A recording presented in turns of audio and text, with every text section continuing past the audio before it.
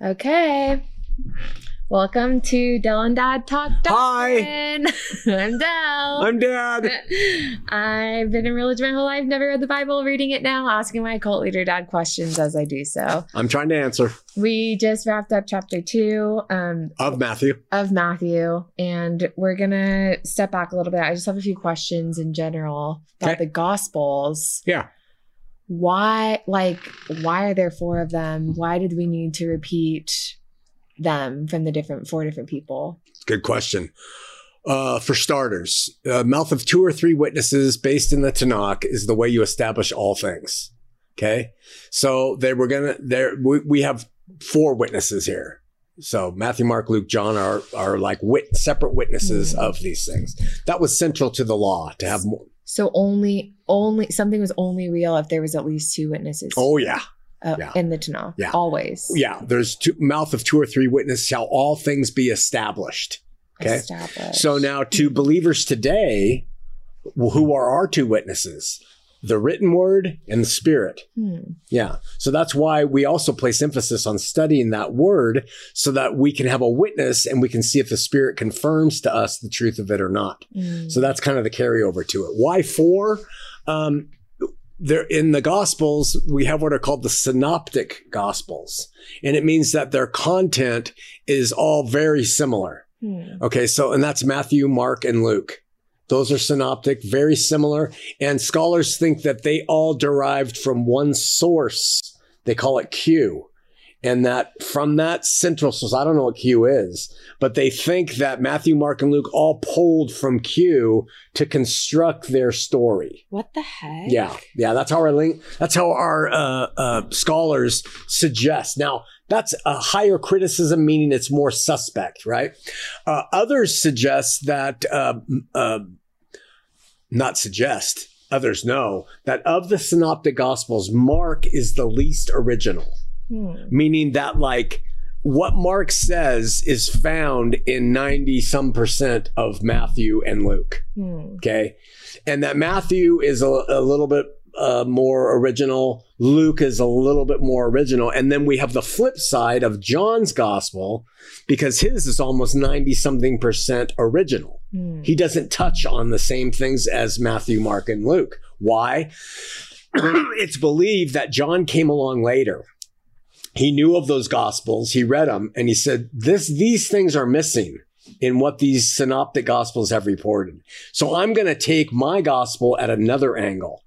And specifically, he seems to be writing to offset what are called Gnostics, which were really growing at that time. And Gnosticism is based on the idea that secret little groups had special knowledge only available to them that would give them the insights on what is true and what is not. Some of my critics today say that I'm a Gnostic in disguise. Okay. But I'm not a Gnostic by any means. Nothing is secret. I don't know anything. It's all in the scripture, right? Yeah. The Gnostics particularly believe that they believe that there's no way God could be a human.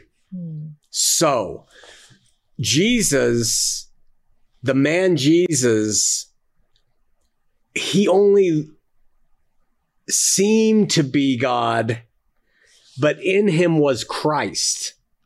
Christ was what was the real thing. Jesus was a manifestation. He was just a kind of almost like not real. Because God cannot feel pain and die. So the Gnostics said, we have secret knowledge about who this Jesus is. He's a man named Jesus who had a guy named Christ in him.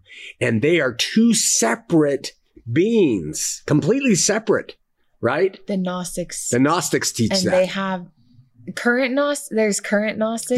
There are, but back in the day, this was a huge movement that was thwarting Christianity.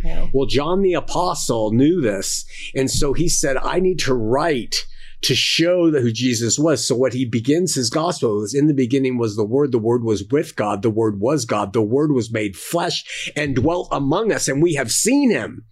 So his gospel was specific to offset Gnosticism and its growing power in the Christian faith. So Matthew, Mark, and Luke are the synoptic gospels. Matthew wrote to the Jews. Mark wrote to show Jesus miracles. So he focuses more on the healings and miracles than anybody else. Luke writes to show him as the Son of Man. And he shows his human side more than Matthew or Mark ever do. And John's writings were to show that he was God with us. And there was no separation there. There was no one Christ and Gnostic Jesus, man, that it was the unity of those God with us, and they were not separate persons. Okay? I have a lot of questions. Good. Are Gnostic thoughts anywhere documented? Oh, yeah. They're all over? Yeah. So all over secular history. Okay. So we can there's a direct thing that we can refer to John's writings and how he was speaking to them specifically. Like he was responding to them. There's only supposition and scholarly endeavors that suggest that's what he was doing. But if you look at what Gnostics taught and believed, and you look at what John says, you can see he's writing to them. And he's writing to the believers to say they're wrong. It makes me wonder about the first words that you just recited in the beginning was the word. Like that's how we base so much of what we know about Jesus on that. Yeah. But that's kind of, if you take it in context, it's like specifically to how Gnostics, is there more There's to a lot what more. John could have said, basically? Like that was a really specific way of putting it to the Gnostics. Yeah, it was really specific. And his epistles, First John, which come at the end of the New Testament, he readdresses that. Oh. And he opens it up with almost the same way. Oh. And he opens the first epistle up and he says, and we have touched him. Because the Gnostics didn't believe that he was really touchable, that it was a fake thing, like a demiurge is what they called it. And so John's, it seems if you really understood Gnosticism of that day and you read John, you can see he's really trying to take the believers and say, don't follow these guys. They're not telling you the truth. I've seen him. I was trained by him, right? You get it? Now, let me tell you one more thing that's really interesting. I know you have more questions. No. There's a guy named Cerinthus, and bottom line, he is one of the guys who helps propagate this idea that there's 100% God and there's 100% man in Jesus. That's a teaching of the Trinity. So Trinity, in many ways, has grown from Gnosticism. Well, I was going to ask, when you were explaining Gnosticism, I was like, that sounds familiar for some reason. Like, it doesn't seem outlandish. No. Not outlandish because I've heard it a lot. Yeah. And so what's the problem with that? The problem is they teach Jesus was 100% man, Jesus was 100% God, and that borrows from the idea that there were two 100% things. Jesus and the Christ. Yeah. Christ in Jesus. Yeah. And Cerinthus actually taught that Jesus was on the cross and Christ in him left him. Yes. Left the man to die alone on it. Wow. Yeah. So and so we have somewhat of that in Trinitarianism. Like, who are these 100% man, 100% God? Who's dying on the cross? How come he said, my God, why have you forsaken me? When non-Trinitarian thought simply says, hey, man, this was Jesus who had God in him and God left on him. And he said, my God, why have you? And then the man died, right, for our sin. And then he was raised to new life, fully deified in his flesh, God returning to him fully. That is how it separates from like Cerinthianism and Trinitarianism and all this separate persons bit. Wait, can you just explain? We have 50 seconds. You are saying the Christ leaving Jesus on the cross is incorrect, but we also address that God leaves Jesus as a non-Trinitarian. Yes, so God in him.